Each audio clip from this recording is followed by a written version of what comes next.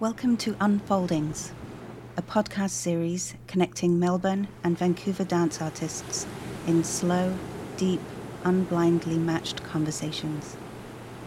Imagined and curated by Angela Conquet as part of Dance in Vancouver 2021.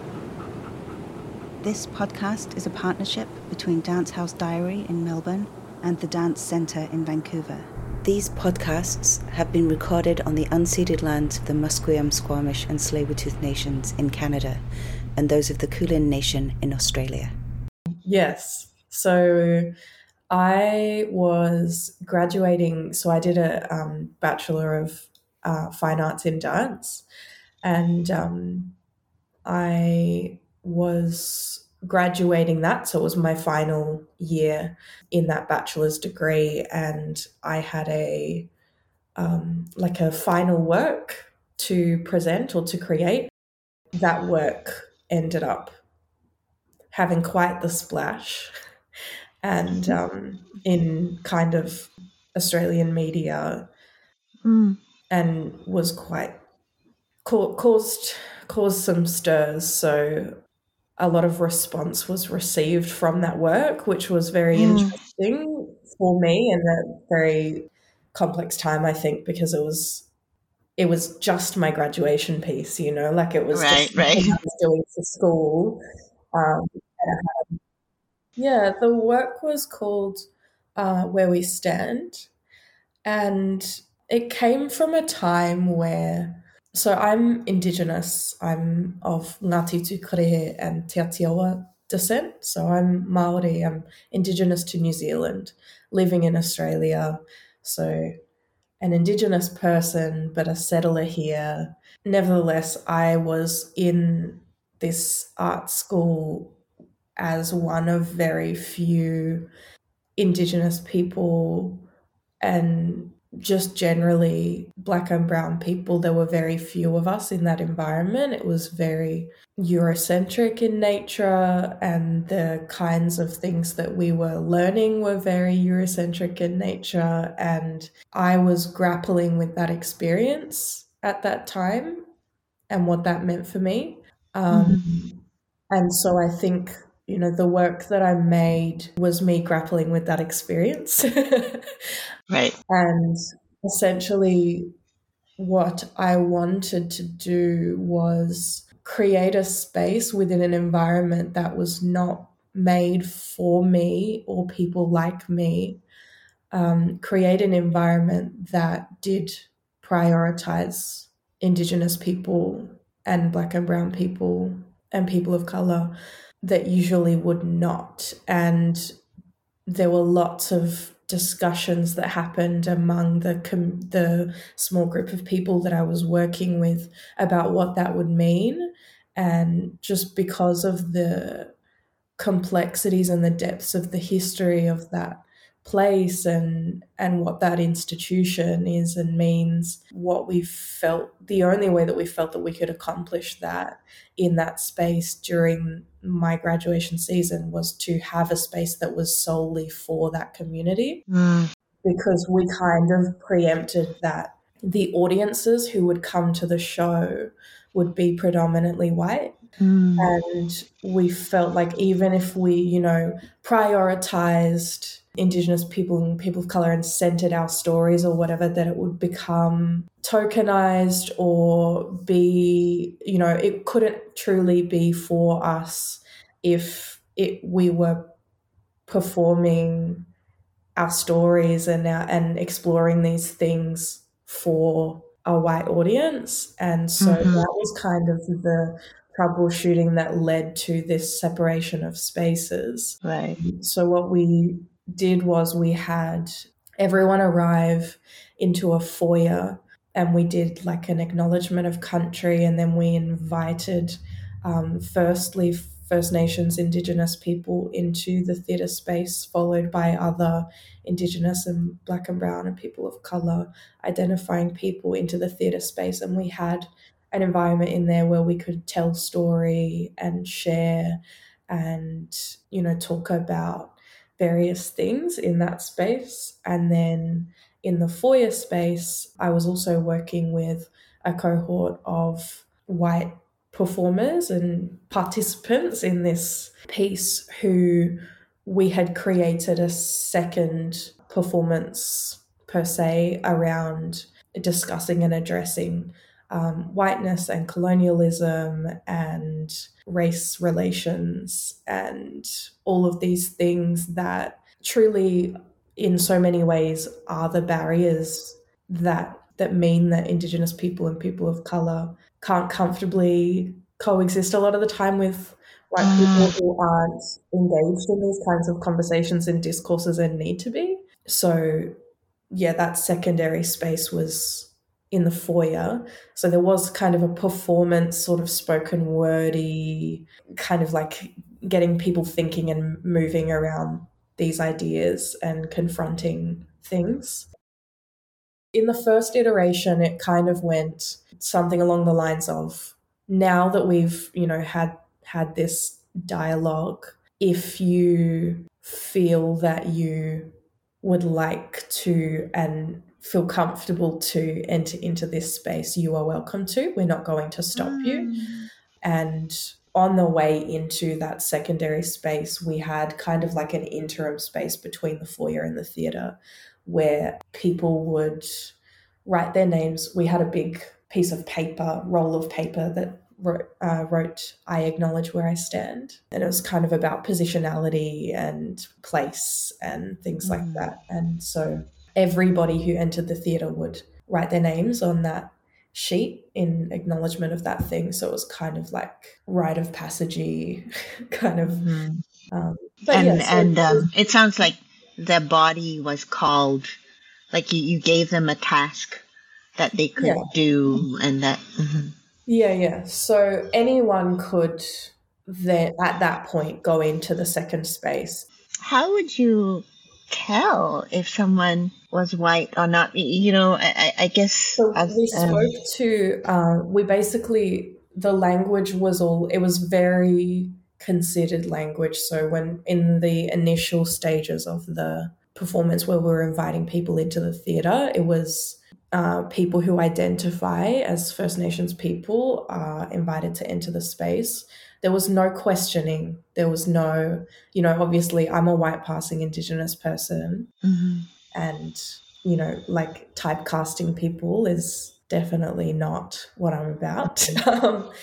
But when you talk about this project, what comes up for me is, and something I think about often around my own body is the gaze on my body, like the white gaze on my body, which is kind of just feels like I've always performed for the white gaze, even when there weren't a lot of white people where I grew up. I grew up in Malaysia, and I'm ethnically Chinese, but of course Malaysia is also organized around white supremacy, being an ex-colony, and all the systems are still at play. And so for a large part of my life, and all that is internalized, you just, it takes such a long time to undo that. And I'm always, I think what I find in myself is it becomes habitual, the performance for the white gaze. It's almost like I don't know how to be other than for the white gaze or for the white ear, or so I love the idea of creating a space where you're free from that gaze, and what is it like to feel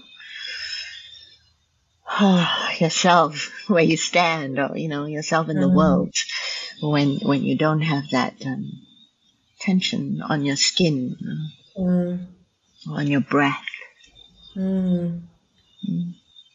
Were you were raised in Malaysia? Yeah, I lived there till I was about 20. I started in children's theater.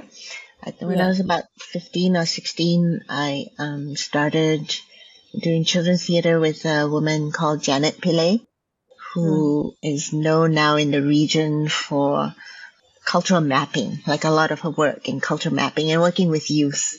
So now she doesn't make theater anymore, but she works with youth to kind of go out in the community and gather stories. So but at that time in the mid 80s, early 80s, I guess, mid 80s, yeah. Her experiment was working with young people from, I think, anywhere from the age of 7 to, 16, 17. And through that experience, I met my first dance teacher and, kind of a cohort of mentors and teachers. And these were teachers who were basically grappling with, political questions about what it means to be Malaysian. I think we all took very seriously the notion of, what does it mean to build this post-colonial society? How do we make theater, or how do we express ourselves, after colonialism? Or, the continuation of colonialism in a different form actually is what's happened. So I think those questions were always, my introduction to performance was already kind of politicized in that way. Yeah. And then I left Malaysia to go to France to study dance because I saw this man who was called Larry Leong dance. And there was something about because up to that point, my teachers were mostly Indian. They were, ethnically Indian, and the forms I was sort of encountering, like the traditional forms, were Malay. And me, as an ethnic Chinese, I think there was a lot of kind of self-loathing, this internalized racism. About I had ideas that Chinese culture was not very refined. All these stereotypes of Chinese people were very present in my body. And so when I saw Larry Leong perform, he was ethnically Chinese, he was Malaysian, and he had been living in Paris for like 15 years. There was a kind of like, whoa, there was something in a way he was moving that kind of woke something up in me that went, oh, these are words that I use now as an older person, but it kind of, that there's a path to kind of loving myself, in a whole way through dancing, like, or through making dance. But, I was in Europe and while I was there, I encountered, of course, this kind of, this exotification of my Asian body. I had very long hair and there was this very uncomfortable tension I felt of the pull to sexualize myself and then the rage that came up, when I felt myself doing that and just this impossibility of that. So I think I've always it just feels I've been always grappling with like, what does it mean to even feel my body, like. Yeah.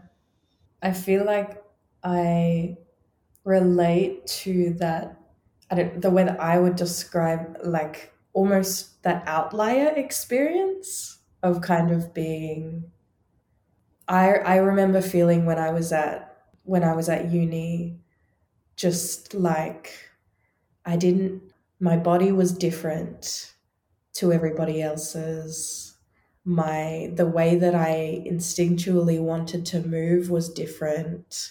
Ballet felt very foreign, like it felt very hard to put into my body, which I'm pretty sure, I feel like It's hard for everybody. Across the board thing, but it was, it just felt very wrong, I would actually say. And I remember, hearing you talk about this artist that you went to France to engage with. I connected with some other Maori dancers and artists, Victoria Hunt and Charles Koroneho, and artists like these, Jara Wasasala, who's Fijian. Mm-hmm. And I think engaging with those artists and seeing them move and working with them was kind of the first time that I felt that feeling you're talking about of this is a pathway to loving myself. This is a pathway to like honestly moving with the body that I have rather than Mm-hmm. almost like attempting to have a different body or something. Like I felt like there were times where I was dancing for others in a way that my body didn't have that kind of core impetus to move that way. It felt like I was moving from outside of myself rather than Mm-hmm. from inside of myself. And that Mm-hmm. changed quite a bit working with those artists. And Yeah. I think sometimes we don't realize how much of our bodies don't get invited into spaces, and when there isn't a call for that, we don't feel into those parts of our bodies, you know. Like the questions aren't asked for those parts of us. So yeah, the feeling of seeing someone have a kind of vibration where you go, oh, that's possible. yeah. And for me to answer that question means I can feel into these parts of me. And I'm curious about your impulse to move and where you remember it from, or like how come you had it intact in you? Well, my introduction to dance was through cultural dances and then just kind of dancing around at home, but using the bones of what I was being taught. And a lot of that was very undulating, circular from the hips, from the center, and everything moves and circles and spirals and like is grounded and kind of Mm, has like roots into the earth. And I think after that level of everything moves and everything undulates and circles and twists and moves in all of these different ways, to then go to such controlled action mm, was quite like an oppressive feeling actually on my body after. yeah. And so I think I had quite like an extreme reaction bodily, of Hmm. like, what is this? It's painful. Yeah, Yeah. yeah, when I just listening to you, the thought that came up to me was, yeah, what is knowledge that's known through moving Mm, as opposed to knowledge that's known through fixing? mm, mm, And I I guess for me, my into that kind of whole body movement has been through martial arts. That was mm, my because Chinese culture is also a very there's a long history of formal and colonial, like within Chinese culture that there's colonialism too. mm, There's the sort of classical Chinese culture that is, a dominant culture kind of doing all the same things, I suppose, that ballet does. And then of course it has borrowed a lot from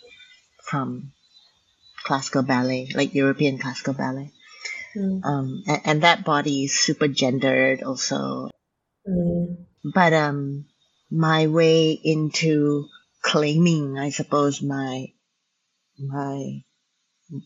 my whole body was through martial arts. And there is this, yeah, everything's moving. This Taoist this Taoist idea of everything is in flux and you're trying to ride the flux, as smoothly as possible.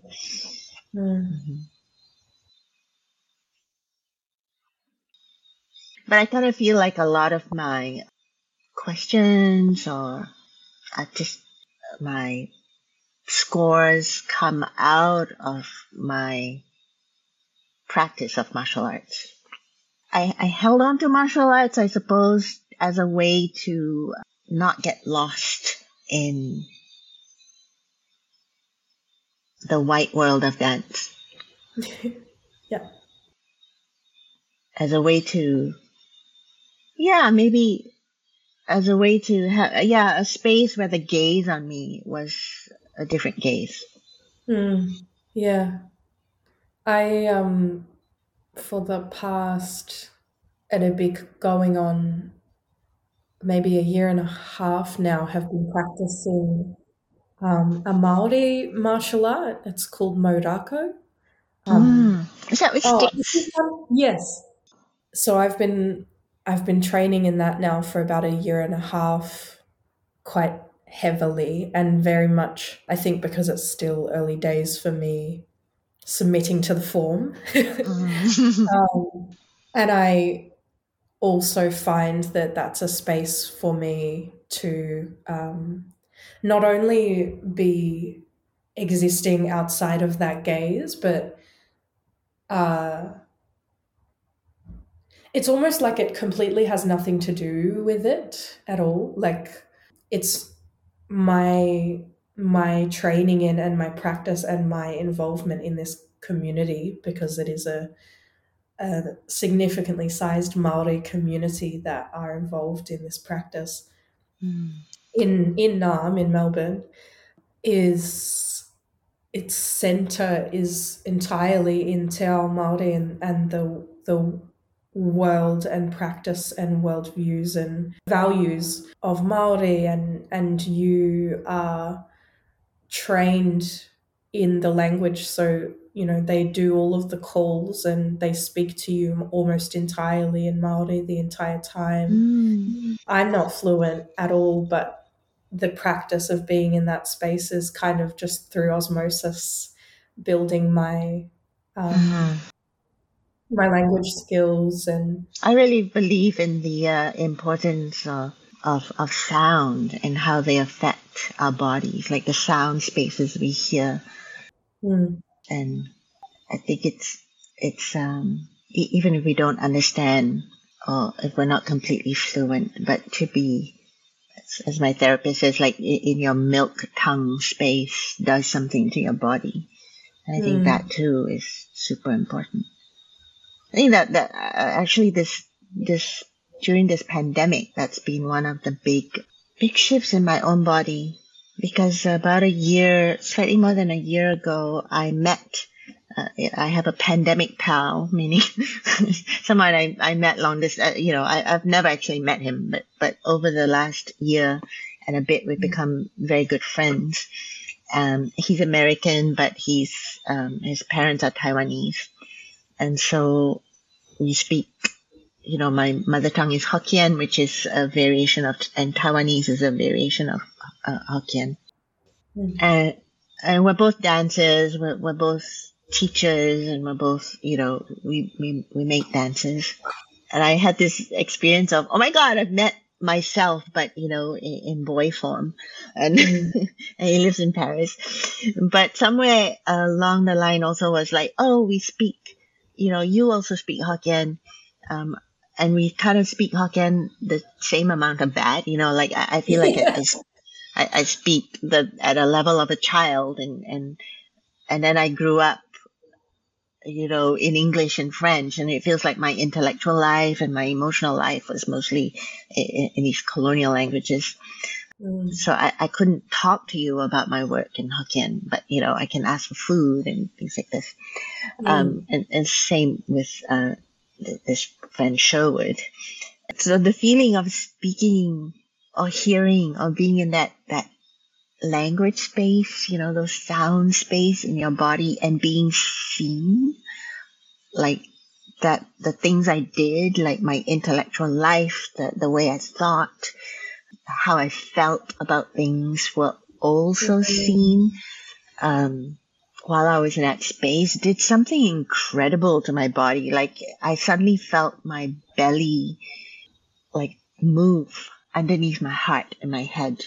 And I felt this kind of alignment that I had been longing for, all my life.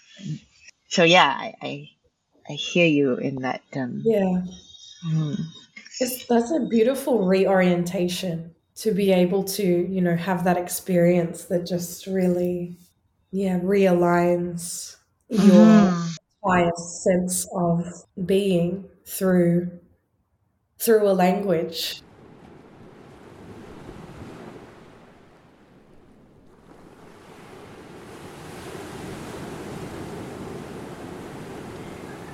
Did you speak Maori with your grandmother or? Not with my grandmother, no. So my grandmother was back home. So I was born and raised in Australia, and she was always in Aotearoa in New Zealand. And because the generations that lost their language, that were not allowed to speak, are quite close. Like that happened to her and to my father even. He's now in his 70s, so he's a bit he's in that generation that wasn't really allowed to speak. So his first language was Maori, and he spoke it with his grandmother. But from kind of maybe 5 or so, wasn't allowed to speak anymore. So he was kind of that last generation for our family that spoke. And he still doesn't have language fluent to this day because of that experience. And I think it's very, there's a lot of trauma around that for a lot of people in my family and outside of my family. He taught me my pepeha, which is like when you meet someone else who's Maori, you introduce yourself with this thing called a pepeha, which articulates where you come from, who your tribe is, what your ancestral mountain is, and the canoe that your people came to Aotearoa on, and kind of gives like a genealogical map of who you are. So my dad taught me that because he stressed that it was really important for me to know who I am and where I come from, and to be able to introduce myself to other people so that I always have a place, like I can place myself. Yeah, it's very interesting, just the pathways to finding these things. Not only, I mean, hearing your story of it is very interesting to me as well. Not only having experienced genocide on language, but then being diaspora and having that kind of dislocation as well that separates you from connection to language. Yeah, and I guess because there's always been that part of me as a young person that felt like if I had just grown up at home, like it would have been different. And then growing up and going back home more and, connecting with my cousins, who only one out of the many, many that I have, who I know of, speaks fluently in Māori. Yeah, only one. And going back, I had this experience where I went back to my marae, which was like our tribal grounds, kind of like a community house.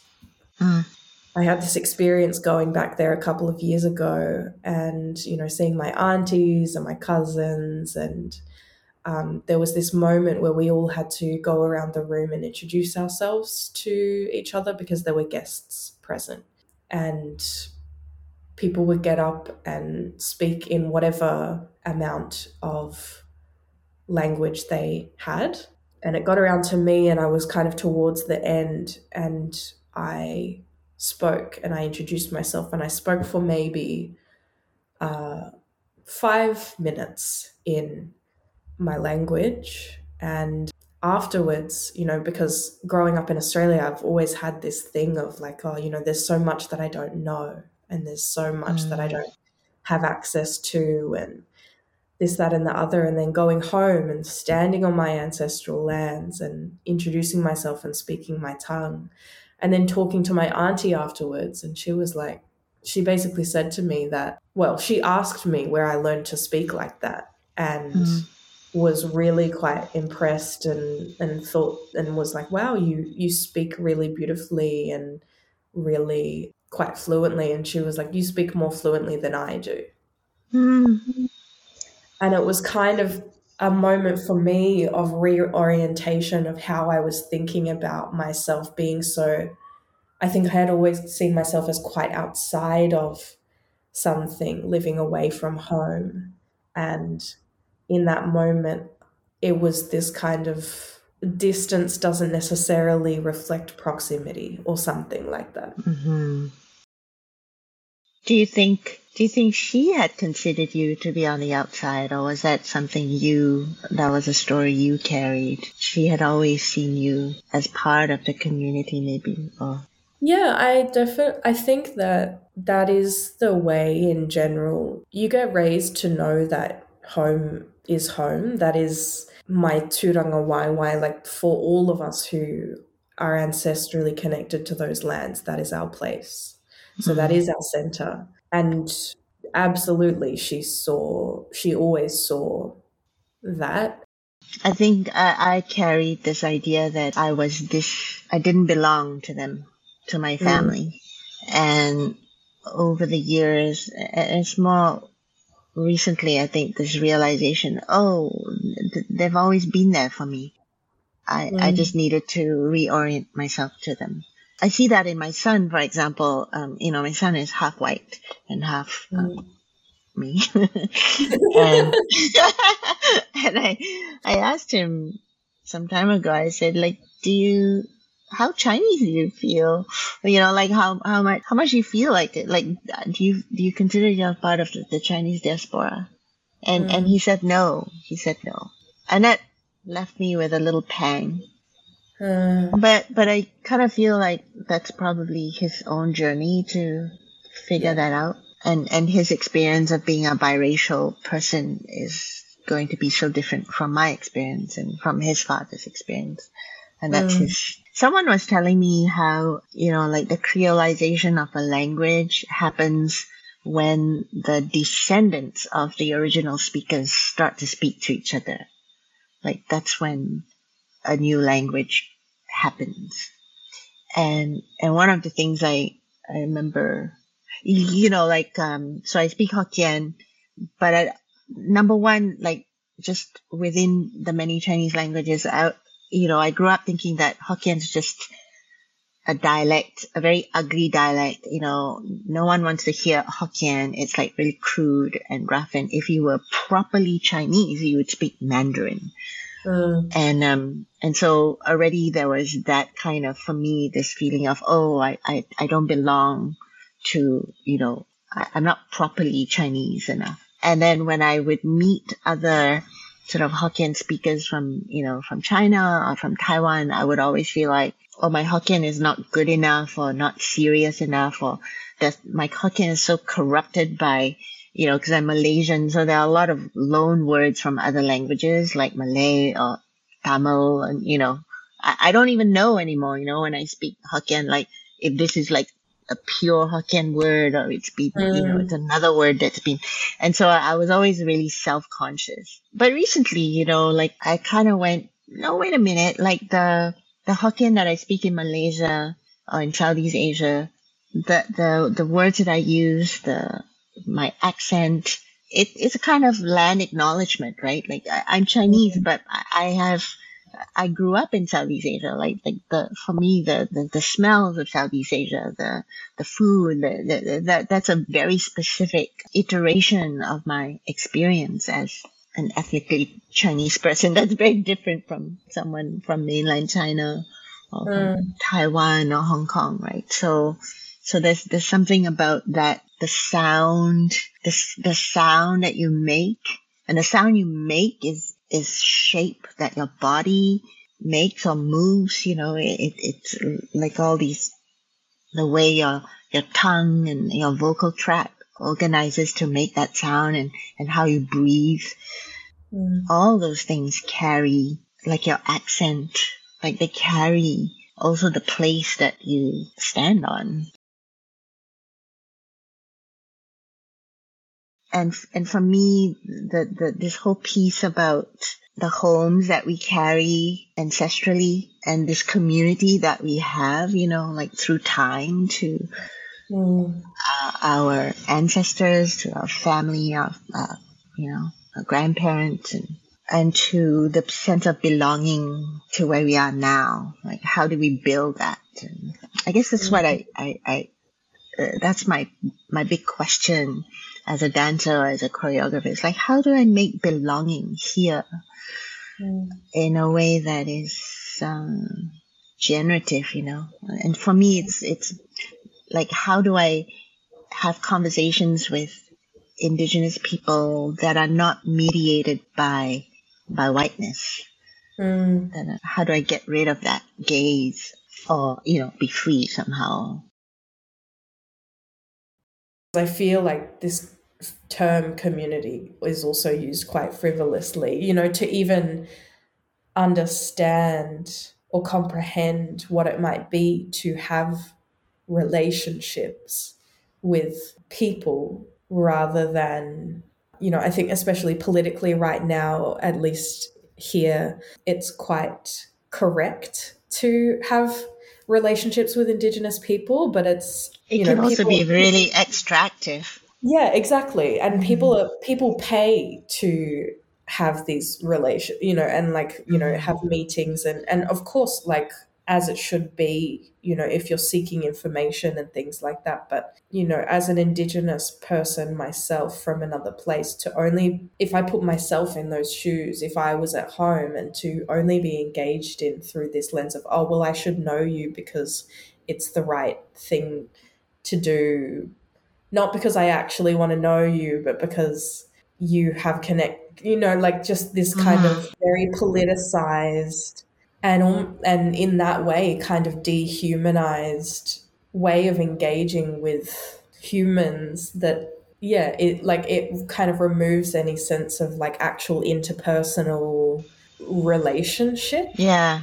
Because that is, in my experience, so often how, at least in institutional spaces and through whiteness, that is the type of relationship that is advertised, I suppose, to have with Indigenous peoples, with communities of color, with any sort of marginalized or oppressed peoples. It kind of has that twist to it, and I think like the little piece of true relationships and growth and sense of belonging that I've been able to connect into in the years that I've lived in this place that I'm currently in, which is Wurundjeri country, is very slow, very kind, patient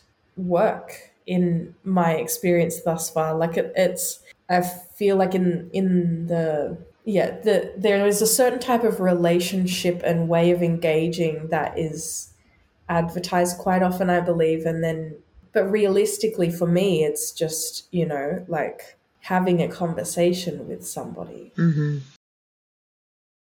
Yeah, what I've been interested in is around, the awareness of danger right now in the world, not just from the virus, but just everything.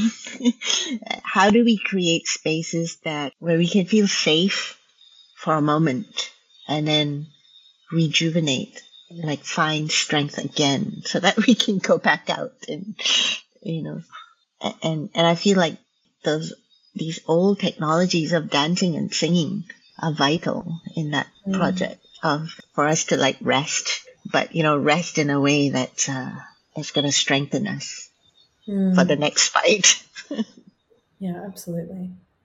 And then maybe as an artist, as an artist who works with your body, as dancers, like I think that's the patience we can learn to have. It's like we hold this technology, right? We hold the knowledge of how to move and relate to one another in this way. And in terms of our relationship to COVID, or the state of the world, or the danger, like I feel like that's what we have to like practice also, this patience of that this knowledge is important, and we hold it. Thank you for listening to Unfoldings, a podcast series bringing together dance artists from Melbourne and Vancouver. If you enjoyed this conversation, please check out all 5 episodes of this podcast series and spread the word. Unfoldings is a collaboration between Dance House Diary in Melbourne and the Dance Centre in Vancouver, with support from the Canadian Consulate in Sydney, Australia, Australia Council for the Arts, and Dance House Melbourne.